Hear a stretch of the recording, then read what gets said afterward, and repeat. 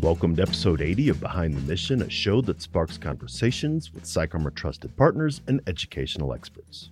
My name is Dwayne France, and each week I'll be having conversations with podcast guests that will equip you with tools and resources to effectively engage with and support military service members, veterans, and their families. You can find the show on your podcast player of choice or by going to psycharmor.org/podcast.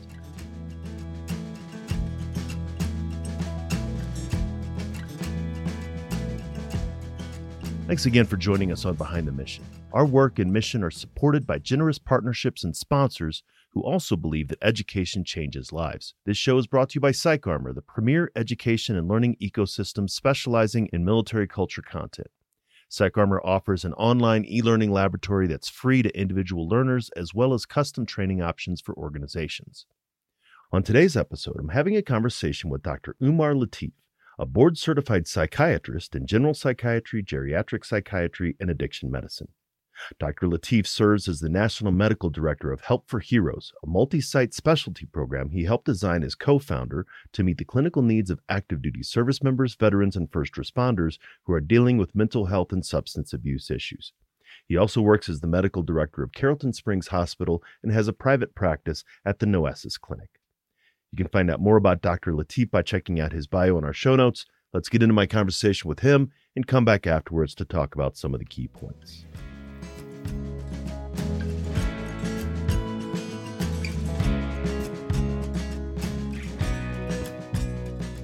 Umar, as a medical professional, you have supported service members and veterans in a number of positions over your career, from an early start in the Department of Veterans Affairs. I'm curious to hear how you came to work with the military-affiliated population and what it was like for you in the beginning and where it has gone for you now. No, thank you so much for allowing me to be here and having this important conversation. It's an interesting journey. I had the privilege of being trained with some very good mentors in my fellowship at the Dallas VA Medical Center. So right after my residency training and fellowship training in 2004, I stayed on at the Dallas VA Medical Center as a VA doctor. And during that time, again, it wasn't just direct patient care. It was program development. I was given the opportunity to work with increasing access to care between 2004 and 2007 through telemedicine.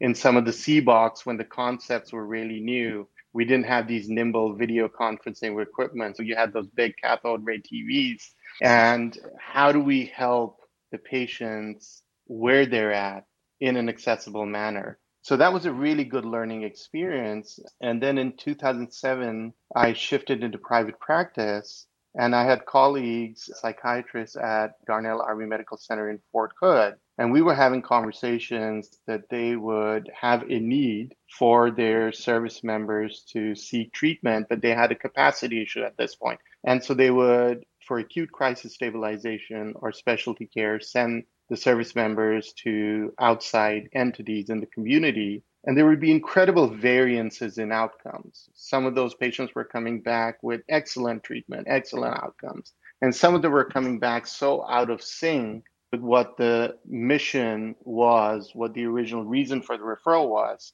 that patients were suffering, not only because of that, but command was struggling, that our goal for mission readiness versus now, we've gone completely in a different direction. So I was working at a small, busy hospital up in Denton, Texas at that time. And in a collaborative fashion with one military base and providers, we said, how do we create something where we can learn from each other? What do we as civilian psychiatrists need to know when we're receiving care for an active duty service member? What do you want to see as a provider when that patient is going back to you? It was from that collaboration, a program called Freedom Care arose, where we consulted with DoD guidelines, consulted with colleagues programmatically in Walter Reed. We consulted with clinicians who were training cognitive processing therapy, evidence-based treatment. And in a collaborative fashion, we created that program. And from 2007 till I left in 2016, over a period of 9 years, a very dedicated team of clinicians. And again, every 1 or 2 years, we would evolve the program based on feedback, not only now from service members, but also from veterans coming from local VAs.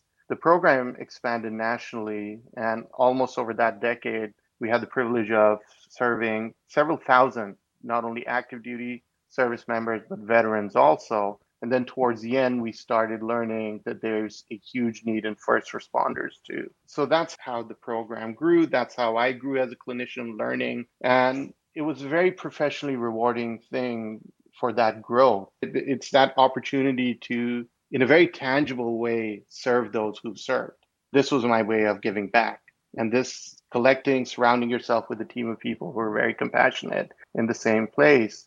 Because once you earn that trust of your patient, you walk through their journey of healing when they came to you in a state of an absence of imagination. At that point, the patient could not imagine there's going to be help or there's going to be hope, or their experiences were so disjointed. There wasn't a uniformity of experience that they struggled through that. And that's where we saw bad outcomes. So I think, and one of the things we teach our medical students is that after you finish your degrees and your licensure and stuff, don't stop learning. Your biggest teachers are your patients. And if you approach that from a place of humbleness that I don't know everything, I need to be able to be sensitive to what is this patient's lived experience that is different from what textbooks tell us. And that's then they're allowing you to be in that space, that place of being vulnerable, where then together you can help them work towards, for example, in trauma care, we have a concept of recovery from victim to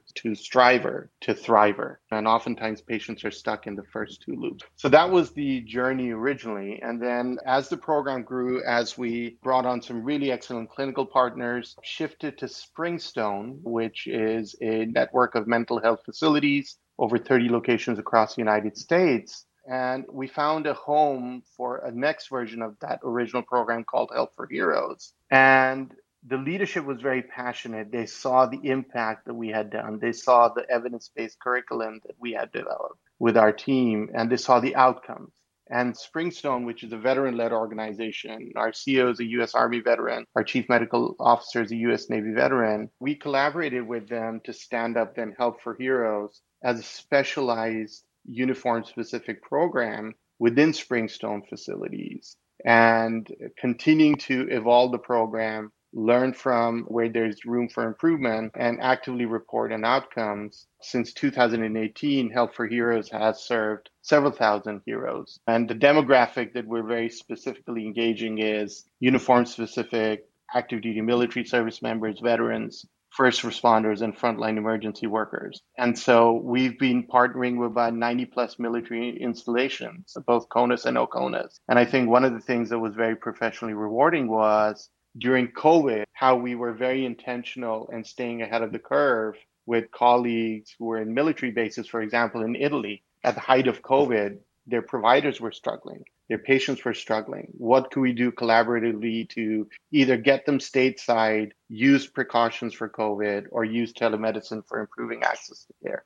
So it's been a very professionally rewarding journey since 2007, continuing to collaborate with both the DoD and the VA, and now in the first responder space. I'm thinking about that journey and some of the clients, even as you said earlier, where you started in 2004, Global War on Terror veterans weren't in the VA at that point, right? You were looking at Gulf War veterans and likely Vietnam veterans. At that point, they were in their mid-50s or something like that. And so, while I think some people in the VA may have seen the wave coming, at that point, you didn't start seeing Global War on Terror veterans from Iraq and Afghanistan until about 2006, 2007. And that was a seismic shift in the VA.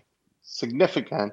And there was new learning for us as providers also, because the theater was different. The impact of when we talk about the invisible wounds of war, there was now more learning about how does mild to moderate TBI impact clinical pictures of psychiatric illnesses.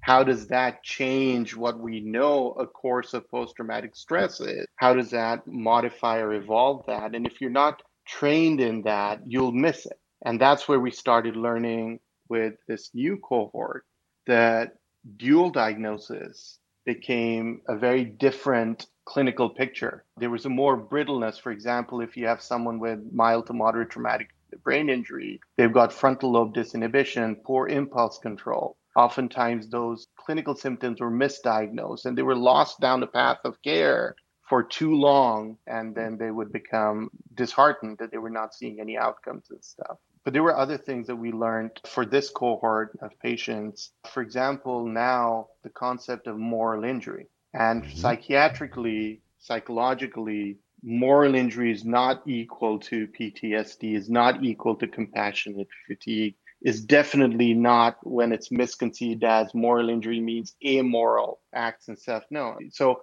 we started to see that not everyone who has PTSD and who has attempted or completed suicide, they might have this adjacency, this other process going on that we need to train ourselves as providers on. How do we look at what is now being called as the invisible wound of the soul? So there's an evolution in learning as providers also. And that's where cultural competence and clinical competence, I think, is extremely important. One of the things in med school we're taught is that being a compassionate physician absolutely is beneficial, but being a competent one is not optional. Lack of competence will not save lives. And so one of the things that we're very invested in is that finding a group of passionate providers, passionate clinicians who find this as a clinical calling, but helping them level up with very structured trainings, both on what is the latest science with DoD and National Center for PTSD, telling us what are things that we need to know about new models of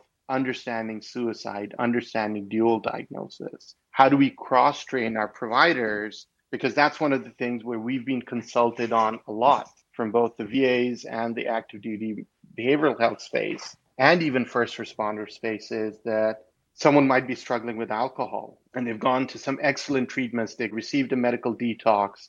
They even did a 28-day rehab. That provider, who was an excellent provider in the lane of substance use, was not trained. It wasn't their wheelhouse in seeing in plain sight trauma driving the addiction model. And so we hear the story a lot from patients that a really good chemical dependency counselor would say, we're not going to talk about or touch your trauma processing until you get sober.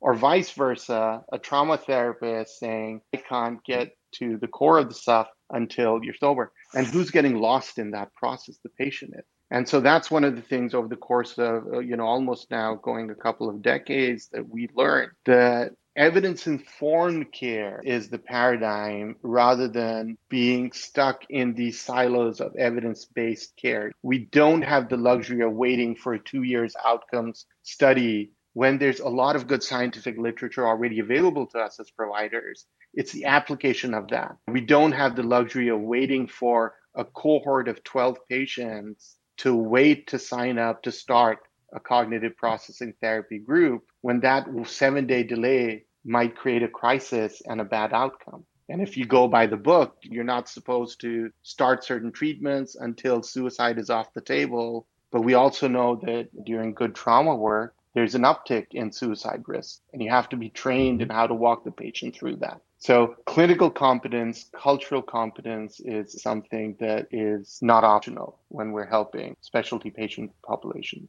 And I think this is one of the things that we've seen in conflicts in the 20th century. Certainly, as each conflict, we have greater medical advances and we learn more. In the 20 years of the global war on terror, the conflicts in Afghanistan and Iraq are no exception, especially when it comes to what you're talking about, the diagnosis and the treatment of mental health conditions. And as you said, it's been cyclical, because then the veterans that came to you in 2012 and 13, they've now had 3 or 4 deployments, which the ones in 2007 necessarily didn't. So there's this constantly evolving learning as you're talking about, and we know more about the impact of combat and traumatic exposure in service members and veterans now than we have ever before. No, absolutely right. I'm reading right now Rethinking Suicide by Craig Bryan. And a lot of these things is these first order thinking, that is it repeated deployments that are moving the needle? Is it a certain exposure that is moving the needle for suicide? And in a very elegant fashion, he's trying to inform us that that doesn't quite give us the full picture. For example, Joyner, who has his interpersonal psychological theory of suicidal behavior that he presented quite some time ago, we're starting to see the adjacency for the current combat, the current theater, and the outcome of that, which is a whole other topic, on how COVID then just became a black swan event for mental health crisis, thwarted belongingness, this sense of social connectedness. And the pandemic then further magnified that. or the sense in the helping professionals of a sense of perceived burdenness, belief that my death is worth more than my life. And this concept that suicide is an acquired ability that then is accelerated with desensitization to death or painful stimuli. So death no longer holds fear for us. But again, what we tell new providers is just being exposed to combat is not synonymous with post-traumatic stress. So you really have to be very precise in your understanding of that particular patient. And this is where then the broader construct comes in. We're having some really new research that's informing us about social determinants of mental health. It's not just what's happening with the patient, it's what is the context of their lived experience, either helping or hurting their path to recovery. So you're absolutely right. And not just what their current context is, but what their pre-military context is. We've started to see how adverse childhood experiences, the military is as much a running away from something as it was, and it predisposes people. So if you had unhelpful social determinants of health as a child, and then traumatic exposure, and you go back to unhealthy social determinants of health environment post-military, that can almost be a perfect storm. And you bring up such an important point, and further extending that, we're learning with very good science what we knew intuitively is trauma has generational impact. The epigenetics of chronic post-traumatic stress or certain psychiatric illnesses with your longevity and then your next generation, the impact of that. So there needs to be, as providers, an evolution in our understanding as new research informs us. But then also, how do we customize that, individualize that treatment to the patient in front of us? I absolutely agree. I mean, we know what works clinically, perhaps, as you're talking about the evidence informed, but then it's the application of that can be very, very important. And you've mentioned the Hope for Heroes program, and that is a non-VA, non-DOD. This is, as you mentioned, Springtone is a network of private clinics, but that's a program that can work in cooperation. You've mentioned earlier the collaboration of what you did with the Freedom Care program, but that's an important aspect of supporting service members and veterans that's outside both the Department of Veterans Affairs and the Department of Defense. And it's critical. One of the things that I share with people about the Help for Heroes, the DNA, what's baked in. If we look at our national leadership team, incredibly talented, incredibly passionate group of people that I've got a privilege to work with every day, and that bring an incredible diversity of background and experience to it. So how do we model what we're trying to do in the Health for Heroes program is breaking down the barriers, because nationally we do have both a capacity challenge in mental health care and a capability challenge in mental health care. RAND Corporation did a really excellent study in the verbiage of high quality care. How do we define that? Everyone can have a pretty brochure and say we're providing high quality care. And they looked at certain frameworks. Is the care you're providing military and veteran centered care? For example, the Health for Heroes program, 2 decades of combined experience. No one who's providing clinic care is allowed to be in front of that patient in that program until they've received cultural competency training. Collaborative decision making, we provide a consultation liaison model. So we're not just receiving the patient from a VA medical center or an active duty base and not actively communicating mid-treatment. Every week we have conferences, calls with the providers. Accessibility, ease of access, barriers of care, making sure that we're in network with VA connected care, and then a continuum of care, both inpatient, partial hospital, outpatient, medical assisted treatment. But then when we look at the halo impact, the impact for our first responders in their mental health struggles and recovery is not happening in isolation. It's impacting their families, their children. So being aware of that, providing clinical services outside of Health for Heroes, but within the Springtone model,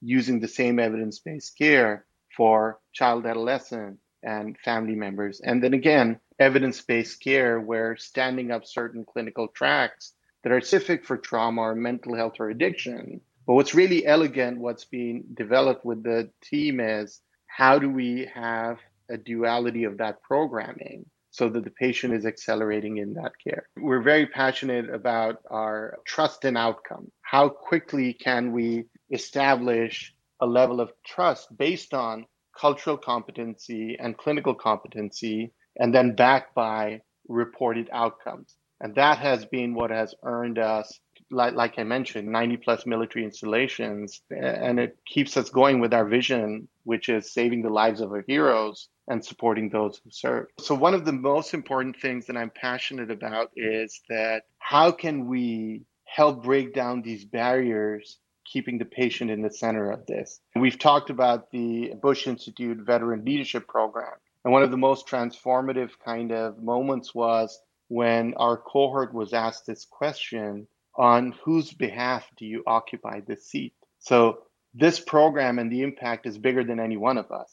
And if we lose sight of the patient who we're helping walk across their journey of healing, then there's no differentiator of care here. So how do we break the barrier with the local VA as a partner with them? Just like we've broken down the barrier, we were talking about OEF and theater. I forget if it was 2011 or 13, and we had an active duty service member downrange who had an acute psychiatric crisis. He became suicidal. He was struggling with homicidal thoughts throughout command. He was medevac to launch stool. And his base said, don't send him back to us, to our behavioral health. Put him on a flight and get him directly to that program. That was the level of trust. You had to look up our program on a map. And where is this place again? But those things only happen if you're sitting at the table. Right. And you're able to demonstrate that we've got the same mission here. We have to break down these institutional barriers within which the patient is falling, what I call the last mile gap. The VA is doing a beautiful, phenomenal job in reducing the stigma, improving access to care. But what happens if your local VA doesn't have bed capacity in a community? And you might have 5 VA connected or non-VA connected hospitals. The local ER has no metric to know, do I send that veteran to a place that just had a bed available and happens to take TRICARE, or to a program that has demonstrated high quality care? Because the first 72 hours in that moment of crisis for that patient will make it or break it. If they're in front of a clinical team that is not able to create a space of trust and vulnerability, we all know as clinicians, the completed rate of suicide within 30 days of an inpatient admission are extremely high. So that's a passion that not only helping the patients, but helping collaboratively in a consultation liaison model work together, keeping the patient at the center of all of this. And I think that's the point that I hear that's emerging is the need to establish trust on a couple of different levels. Obviously, us as mental health professionals have a whole way to go to establish trust with our clients, regardless of whether my clients knew that I was a combat veteran and a clinical mental health counselor. There was still a measure of distrust from me as a therapist that I had to overcome. Right. But you're talking about establishing organizational trust, being able to make sure that VA provider specifically, or that VA system generally, trusts Hope for Heroes or another community organization to meet the same level of care, in the same with the DoD, as you were mentioning. And we do a disservice to our patients, our veterans, our first responders, when that perceived lack of trust becomes a barrier to have conversations. How can we collaboratively support each other for the common good of the patient? I don't know them well enough, so I'm just going to keep the veteran in this system. I may not have something for a week or two, but it's still better than what I think is out there, and that's simply not true. Or I'll just send a veteran to a local hospital until my bed opens up, and then I'm going to yank them out of that care where they had started opening up. They had started developing a place of trust, and it becomes about the system rather than the patient. So we're having some really good inroads in continuing these conversations. I'm an optimist, and I think that if we all have value-driven common missions that everyone can speak to and see, we can continue to evolve in the right direction. I absolutely agree. And again, as I mentioned earlier, we are farther along now. We've nowhere near arrived, but we're farther along now than we were 10 years ago, and we're going to be farther along 10 years from now. Dr. Latif, it was so great to be able to have you as a guest on the show. If people wanted to hear more about Hope for Heroes, how can they do that? So a couple of different ways. One is I would encourage them to look up our website. And then the other thing is for clinicians who want to refer specific, for example, if active duty members need to refer the clinicians, we've got a dedicated 1-800 line that they can call. Or if there are any questions about first responders or veterans, then they can call the local hospitals in the locations, and they're trained in helping that patient seek the specialty care, either in an inpatient program it's available in that location or in a specialty PHP IOP program. Because again, that's a whole other conversation. For example, our first responders, some of them have their own barriers where I might have a mental health police officer who does not want to be admitted himself into a hospital. He was just bringing patients a week ago. So that's how we learn. What are the barriers? What are the internal issues? And how can we collaboratively expand programming to meet you where you're at with the common goal of improved outcomes and saving lives? Absolutely. We'll definitely make sure all of those are in the show notes. Thank you so much for coming on the show today. Thank you. And I really appreciate what you're doing in continuing to have these conversations that are helping move the needle that ultimately, I do believe strongly, make an impact at the end where the patient sits seeking help and seeking hope. Thank you.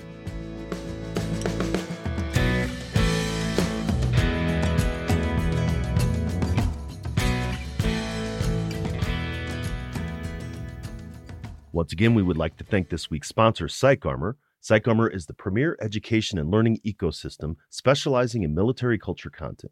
PsychArmor offers an online e-learning laboratory that is free to individual learners as well as custom training options for organizations. Hopefully you enjoyed my conversation with Dr. Latif. This is certainly an episode that focuses on supporting those who served and those who care for them with mental health concerns specifically, rather than social support or other unmet needs like other guests have. I really appreciated something that Dr. Latif mentioned early on in the conversation. He said that service members and veterans come to mental health professionals suffering from an absence of imagination. That description is pretty striking. They find themselves in a situation where they can't think of a way out. Whatever they're dealing with, addiction, traumatic stress, emotion dysregulation, moral injury, it's so consuming that they can't imagine that life would be different than the way it is right now. I often describe acute suicidal distress as being stuck in the bottom of a well, where you can see nothing but the wall a few feet away from your face. Your world shrinks to what's immediately happening, and if what's immediately happening is really, really bad, then life is really, really bad. A lot of the work of mental health, and people in the veteran support space in general, is helping people develop the perspective that there is a way out. Dr. Latif doesn't suffer from an absence of imagination. He doesn't need to imagine a potential solution. He has seen the solutions work. He has seen the veteran in the next well over get out of the hole that they find themselves in, get back to a place where they can see the whole sky, the horizon is miles in front of them, and life is good again. That's the ultimate goal. The second point that I'd like to make is how Umar described the complexity of the psychological conditions that veterans experience.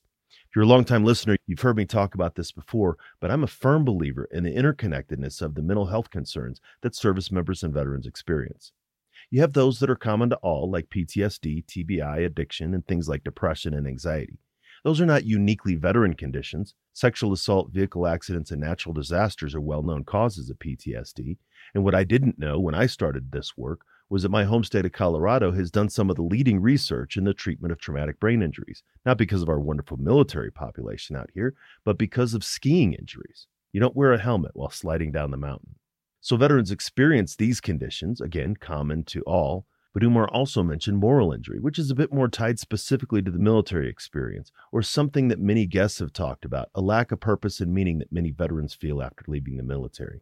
As he described, if you have a clinician who is skilled in addiction medicine but not trauma or addressing existential concerns, then they're only treating part of the condition. Add on top of that homelessness or financial instability or relationship concerns, and you have a veteran who is experiencing a complex set of conditions that require a multi-specialty approach. So it was great to hear Dr. Latif highlight the need for a collaborative approach to support veteran mental health. So I hope you appreciated my conversation with Dr. Latif. If you did, let us know by dropping us a review or shooting us an email at info@psycharmor.org. We'd appreciate knowing that you're listening, what you think, and what you would like to hear about in future episodes. For this week's PsychArmor Resource of the Week, I'd like to share the link to the PsychArmor course, Barriers to Treatment. In this course, you'll learn how differences in military culture affect mental health and how to help service members or veterans overcome barriers to seeking treatment. You can find a link to the resource in our show notes. So thank you for taking the time to listen to this episode. Make sure to take a look at the show notes, which you can find in your podcast player of choice, as well as at psycharmor.org/podcast. You will find the link to everything we talked about in today's show, as well as hundreds of online training videos delivered by nationally recognized subject matter experts who are committed to educating the civilian community about military culture. All of these courses are free to individual learners. Thank you for joining me on this episode and for continuing to join us on this journey. You wouldn't be listening if you didn't care, and it's that curiosity and passion for supporting service members and their families that we want to encourage and increase. Come back each week for another conversation, and make sure to engage with PsychArmor on social media to let us know what you think about the show. I'd like to express special thanks to Operation Encore and Navy Seahawk pilot Jerry Maniscalco for our theme song, Don't Kill the Messenger. This show was produced by Headspace and Timing, and all rights to the show remain reserved by PsychArmor. Feel free to share the show. In fact, we would like for you to do that, but make sure you let folks know where you heard it. Join us next time for another great episode, and until then, stay aware, get educated, and be well.